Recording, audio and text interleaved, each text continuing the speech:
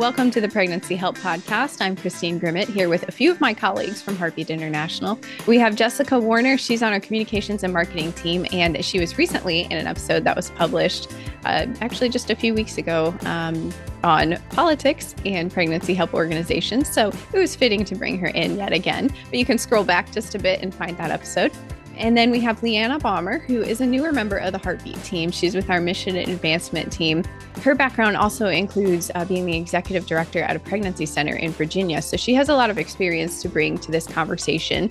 And then we have another member of our Heartbeat team, Laura Current, she works closely on our social media and marketing and also works closely with the executive team. We keep her busy here.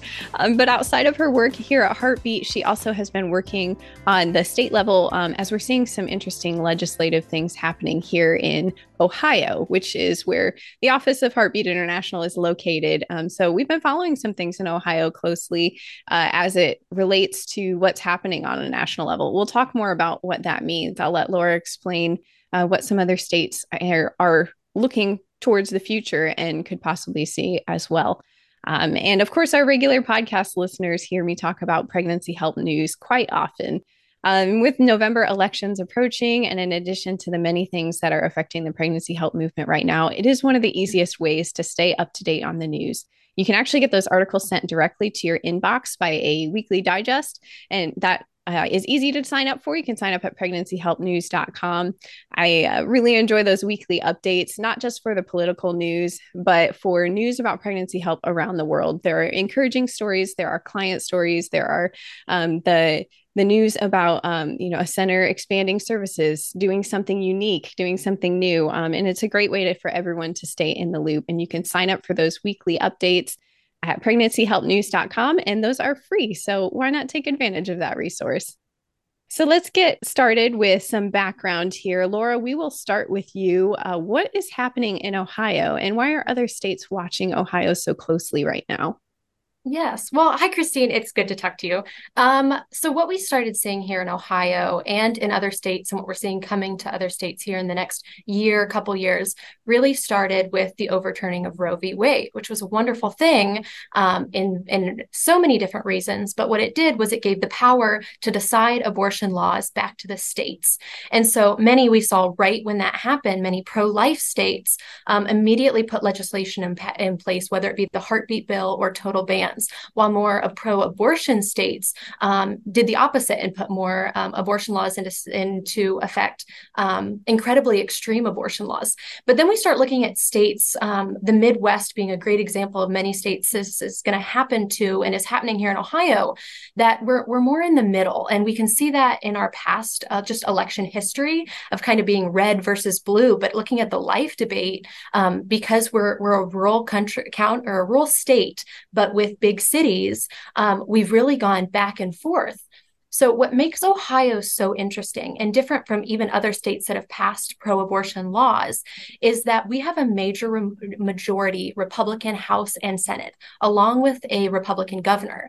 And so instead of big abortion led here in the state of Ohio by the ACLU, trying to go through our House and our Senate to get pro-abortion legislation passed, they've started a ballot initiative. And so this is very important to understand the difference and the significance of the difference between a ballot initiative that changes our constitution, our state constitution, versus a normal bill that will go through the House.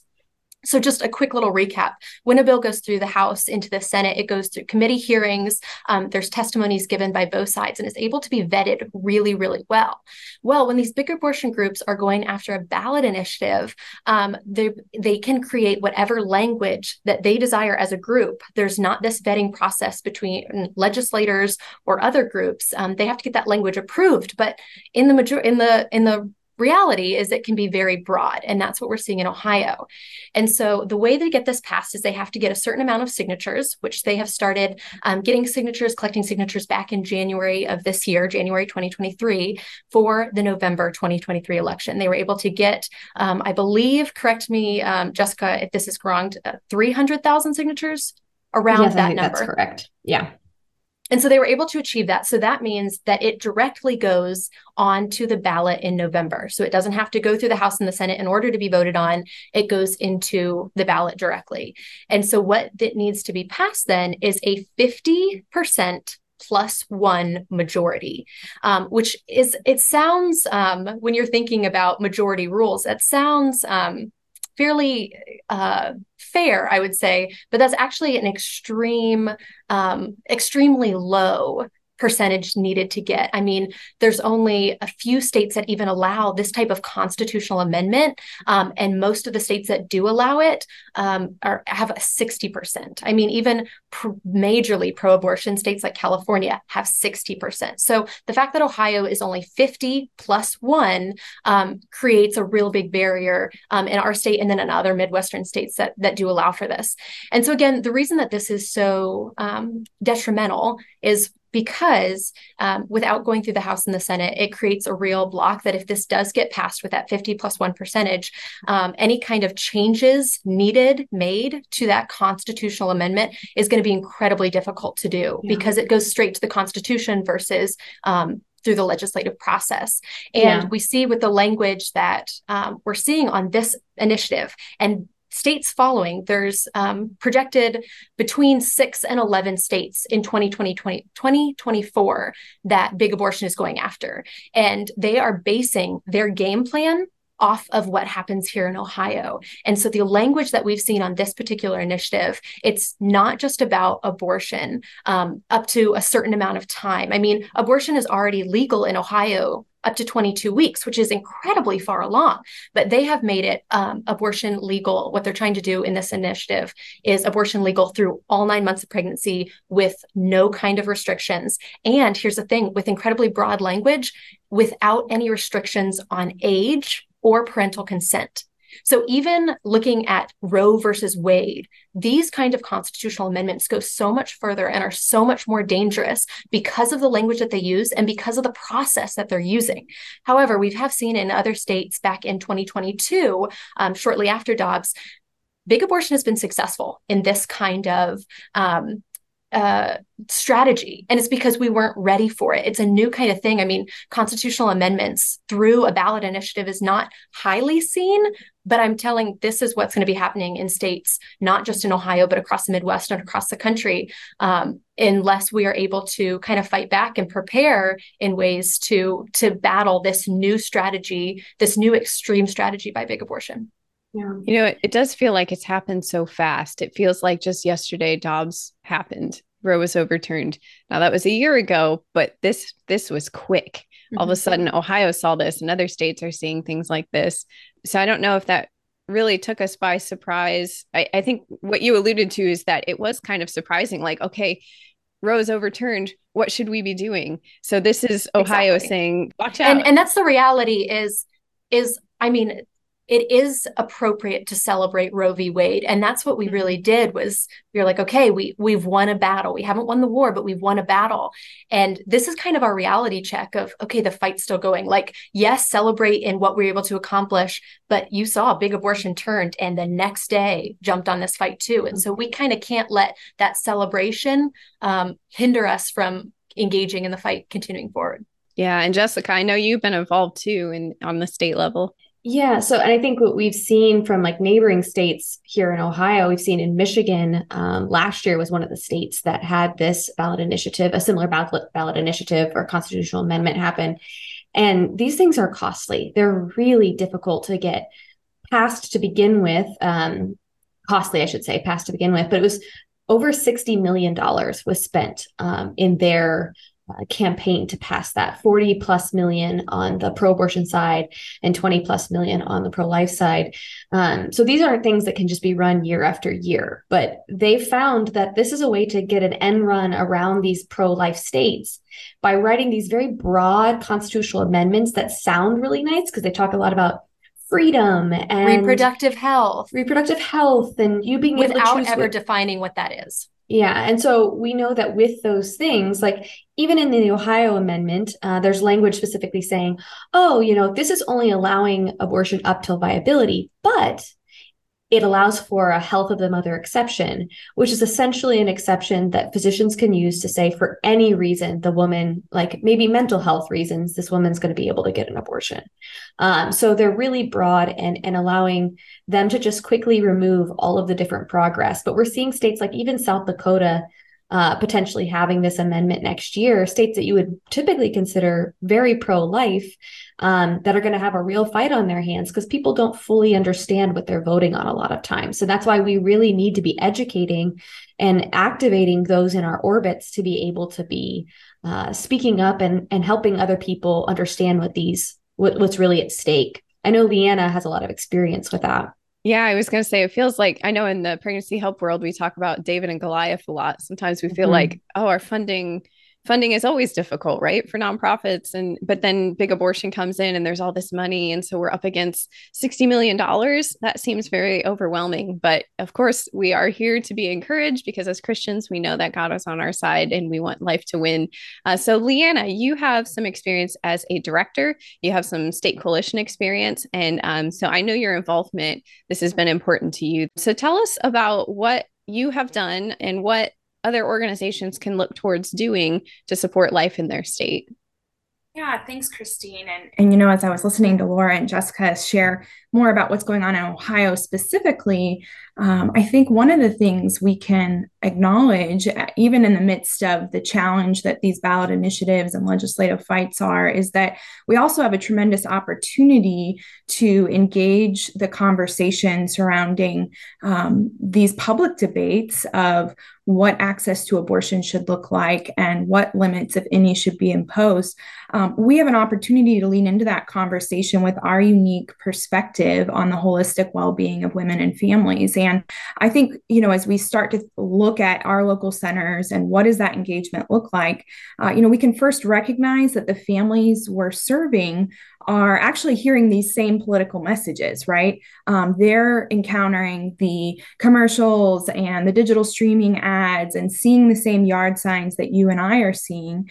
And so they may be coming into our centers and our clinics with questions and confusion and uncertainties on these same subjects. And so that does create an opportunity for us to, in our centers, make sure we're educated about what might be changing in our states, make sure our staff is educated, those who are answering the phone and maybe hearing questions from women and men who are suddenly wondering, wow, how is my potential abortion decision or my pregnancy decision being impacted by this very public and often very contentious debate?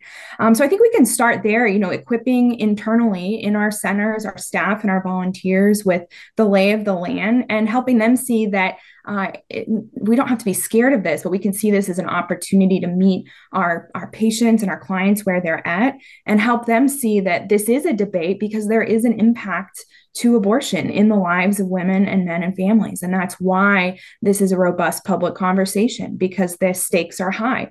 And to help ask them those questions, how have they thought about the impact of abortion in their own life? So we can start at a really micro level, in our own centers. How does this shape our counseling conversation? How does this shape our conversation on the phone with callers? But beyond that, as you've alluded to, Christine, I think we do have opportunity as centers, as pregnancy help organizations to recognize that we have a really unique and powerful perspective to share on the well-being of families. And that's something that is valuable to public officials and those who are going to be discussing these issues in our broader communities, in our legislatures, in our states. They need our perspective because we're the ones who, as part of the grassroots army of pregnancy help organization, foot soldiers, have been in the trenches serving women and men for decades. We know what often the structural barriers in programs and in our communities are to making parenting an easier decision for families. We understand the relationship needs of women who are making pregnancy decisions alone. So we have a valuable perspective to share. And I think we need to remind ourselves of that we have something of value to offer in this conversation. And So I think that helps us lean into this conversation and not tune it out, recognizing that we have something valuable to share. And state coalitions can be a really powerful way to pool that perspective across your state and bring that perspective to bear, certainly in the legislative context, but also in regional engagement as well. And in the state that I led a center in for a number of years, we had a robust state coalition that included about 35 centers. And this state coalition allowed us to develop messaging points, to develop strategy for engaging, sometimes publicly, sometimes behind the scenes, for tracking issues as they popped up in our state, and for making sure that our story of pregnancy help was being told on our terms. When we're talking about helping women and helping those who are facing the unexpected, we want to make sure that our voice is being heard, telling that story of what we do day in and day out. So I think we can start there with some of those just important recognitions that we have opportunities in the center during seasons like this. We have a powerful perspective we need to share and articulate, and that I would say lastly, we have the permission and the power to engage in advocacy, even as 501c3 organizations. And I know Jessica has some more practical tools she can share that Heartbeat has to offer centers who are looking at how they want to engage and what that looks like in terms of the mechanics at your local center. But we have permission as 501c3s to share our perspective about what policymaking may help or harm women and families in our community. Now, we've got to steer clear of direct campaigning and endorsement of candidates to satisfy IRS rules, but we have the ability to communicate with lawmakers about the issues that are important in our community. And we have the freedom to communicate with our stakeholders about how proposed policymaking may impact our constituents and those patients and families that we're serving. Yeah, that's such a good point. And I think just going back to that fact that you guys as executive directors or as, people working in pregnancy help have such a unique perspective and direct contact with the people that these laws would directly impact on a daily basis. And this is a time where you get to share that and have that real story of how abortion isn't helpful to these women. And in fact, it's hurting these women, and how these laws enshrining abortion in state constitutions will hurt them, not only them, but also obviously their unborn children. It's such a good point, Leanna. And I think something that we should, we say all the time, you are the expert. When you are in pregnancy help, working on the front lines, you are the expert. And that's why it's so valuable for you to speak up. Yeah. And I can throw out a couple practical examples of things we did, even in the context of the center I led and the state coalition I helped coordinate during a governor's race in our state. I was aware that one of the leading party's candidate was saying some things publicly that weren't really accurate about the needs of pregnant women. And this was a candidate who professed to be pro-life, but clearly didn't have a solid grasp of some of the needs of pregnant women who didn't have relational support to continue that pregnancy. And so I reached out to that campaign and invited them to come learn more about pregnancy help organizations in our community. And we did this, not with a lot of publicity per their request, but as a way to educate both that candidate and their campaign staff about, a more realistic picture of the needs that women encounter and how local nonprofit organizations have been meeting those needs for decades without taxpayer funding and serving our community well. And that was a really positive event because it gave that candidate the ability to ask questions off the record and to learn more and to reconsider how they were talking about the needs of women.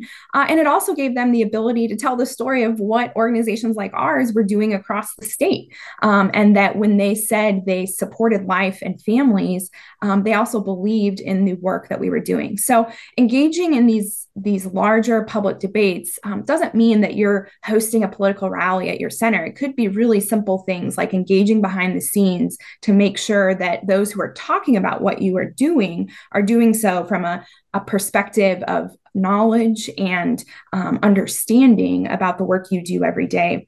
Another example, the center I led was in a community that was actually very hostile to what we did from a political perspective. And so most of our state representation was actually not necessarily enthusiastic about what we did.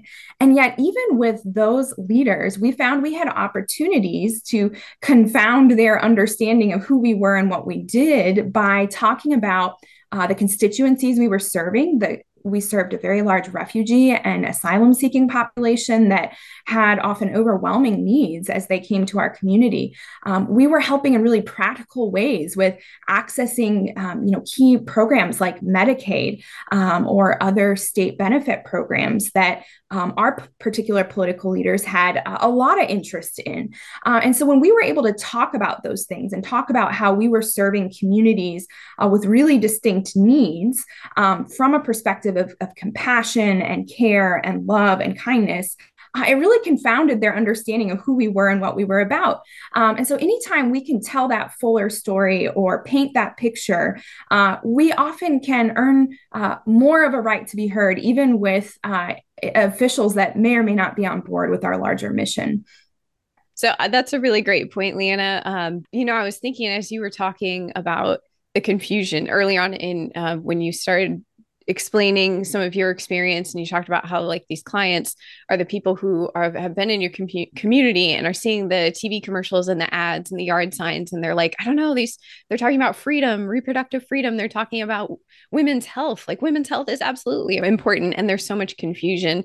And so a big piece of this is just getting the truth out and just speaking truth and talking about what's really at stake here. And sometimes I think pregnancy centers, you can feel kind of alone in that because you just feel like a small voice in this big crowd. But I really think that there are people in the community too who are willing to help. I know those relationships with like churches already exist a lot of times. And they're the ones that do the baby bottle campaigns and things with you. And maybe they would be interested in putting a flyer in their bulletin or having a flyer out in church somewhere, or even this would be awesome to have the pastor talking about it during the church service. Like if he's willing to just mention it, direct to some resources or talk about the great work of pregnancy help, just to help advance the truth about what everyone's doing. So finding those people within your own community that can help you so that it isn't just your voice, it's a collective group of voices that are speaking truth. And those are trusted voices within the community because they know the work that you do.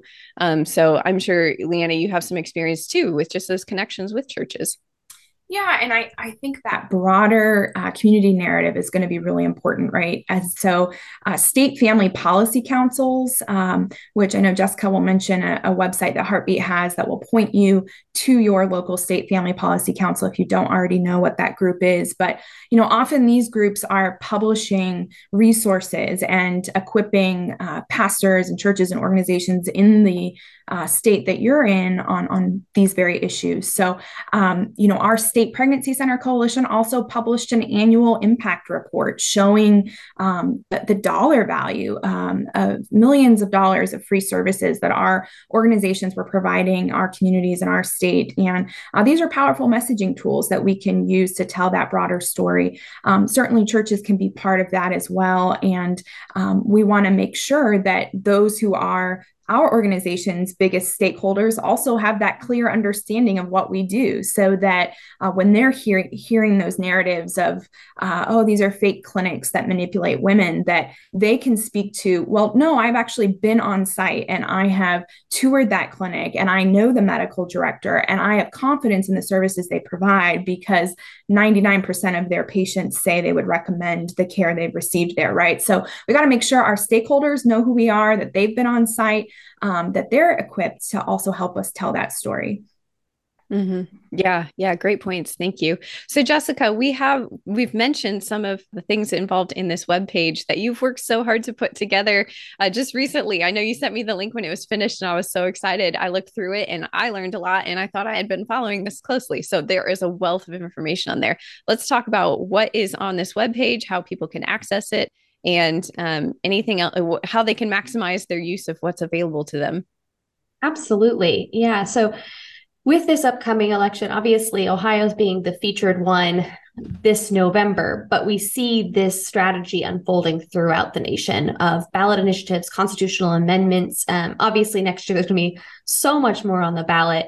And so just in advance of that, we need to be educating ourselves and our supporters. So we wanted to put this resource together for you so that you are best equipped on how you're able to do that, and hopefully some talking points or some information on how to communicate about this issue. So first of all, we have just a few different pages kind of assembled. One of them kind of some broad information about getting out the vote and how important it is this November and next year as well. Then we also have information on just strategy and action steps for what you can do. So just to talk a little bit about that, Leanna's already kind of covered a couple of these things, but at the top, we talk about what you are and are not allowed to do as a 501c3. I think a lot of times in the nonprofit world, we're told, don't touch politics, don't come anywhere close to it, etc. And that's not true. There's definitely some things that we need to be aware of and things that you aren't allowed to do, but there's a lot of freedom in engaging, and there's a lot of creative ways that you can do that are perfectly legal that honestly you're encouraged to do. And so we have some talking points or some guidelines on that, but specifically on the ballot initiative constitutional amendment area, you as a nonprofit are allowed to speak up on policy issues like that and whether or not you support or oppose those issues. You're not allowed to, as Leanna said, endorse a candidate or things along those lines, but with constitutional amendments, there's no candidate to be endorsed. And so you're allowed to speak up in any way you would like to do. There is some restrictions on it being a quote unquote insubstantial amount of your overall budgets of what you do. And that's generally assumed to be about 5 to 15% of the work that you do. There's no direct number that the IRS lists, but that is kind of the assumed guidelines of the percentage of what an insubstantial amount would mean. So some basic things that you can do, of course, make sure you're registered to vote. Make sure the people coming through your doors are registered to vote. Make sure that your supporters and stakeholders are registered to vote. It is always shocking to me every year when we get statistics about voter registration numbers and population numbers in our states of how few people are registered to vote and how few people actually vote every year. So you may think that, no, they're all politically engaged. Everyone that we talk to knows what to do. Don't make that assumption. Make sure they're registered to vote. Also important is to check your voting deadlines. As absentee voting is more and more prevalent, it is really important that you know when your early voting and absentee voting deadlines are. Here in Ohio, there's 28 days of early voting ahead of the election. And so you don't know when the people you're talking to are going to vote. And so make sure you get to talk to them early before those polls open.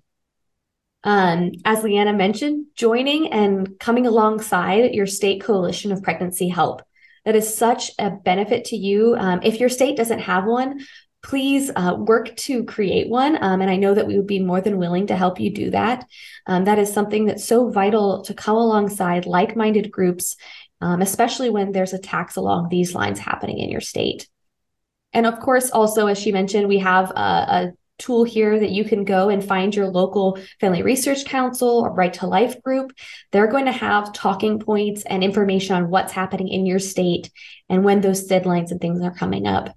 They're a valuable resource to you. And of course, educate your supporters. As I mentioned before, you may think that they're fully engaged, understand what the constitutional amendment will do and why they should vote a certain way on it. But so often people aren't engaged on these issues. It's easy to get burnt out listening to this. And these supporters of yours are clearly engaged and invested in what you're doing. And they trust you as an organization and your opinions of what's happening and how it impacts the women that you serve. So take some time to educate them. That is something you are very much allowed to do about what these things are happening and how they directly impact the work that you do every day, because obviously these things will impact you. So there's some just general, there's a lot more details on the webpage. We have also a resource listing all of the different state amendments that are either on the ballot or are coming up. So you can find more details about them, and we will be updating those pages as those deadlines come up and as, signatures are submitted and things along those lines with details so you understand what exactly is happening and in which states they're happening. And finally, I have an article there just kind of going over in depth what this strategy is and why states, kind of encapsulating what Laura said earlier about why the ACLU and Planned Parenthood and other big abortion are choosing these kinds of strategies to try to enshrine abortion in our state constitutions, and why we need to be engaged on this issue. Even if we think we live in a very pro-life state, this is a strategy that unfortunately has the ability to make an impact. And so we need to be aware, and we need to be protecting our constitutions. I love what Leanna pointed out about centers, and I mean centers and churches and other community groups, but specifically centers and center directors. You are the ones talking to the target demographic that these type of ballot initiatives are coming after.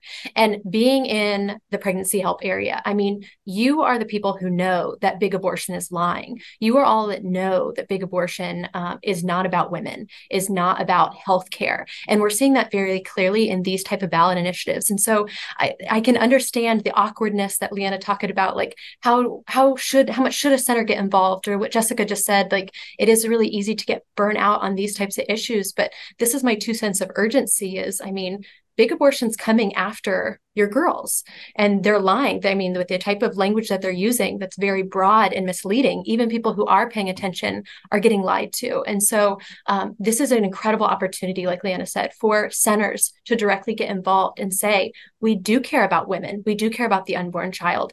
And that's why we take this stance, and we're going to stand behind it because we care. Mm-hmm. Thank you. We covered a lot of things, and it can feel a bit overwhelming to think about what you might be up against.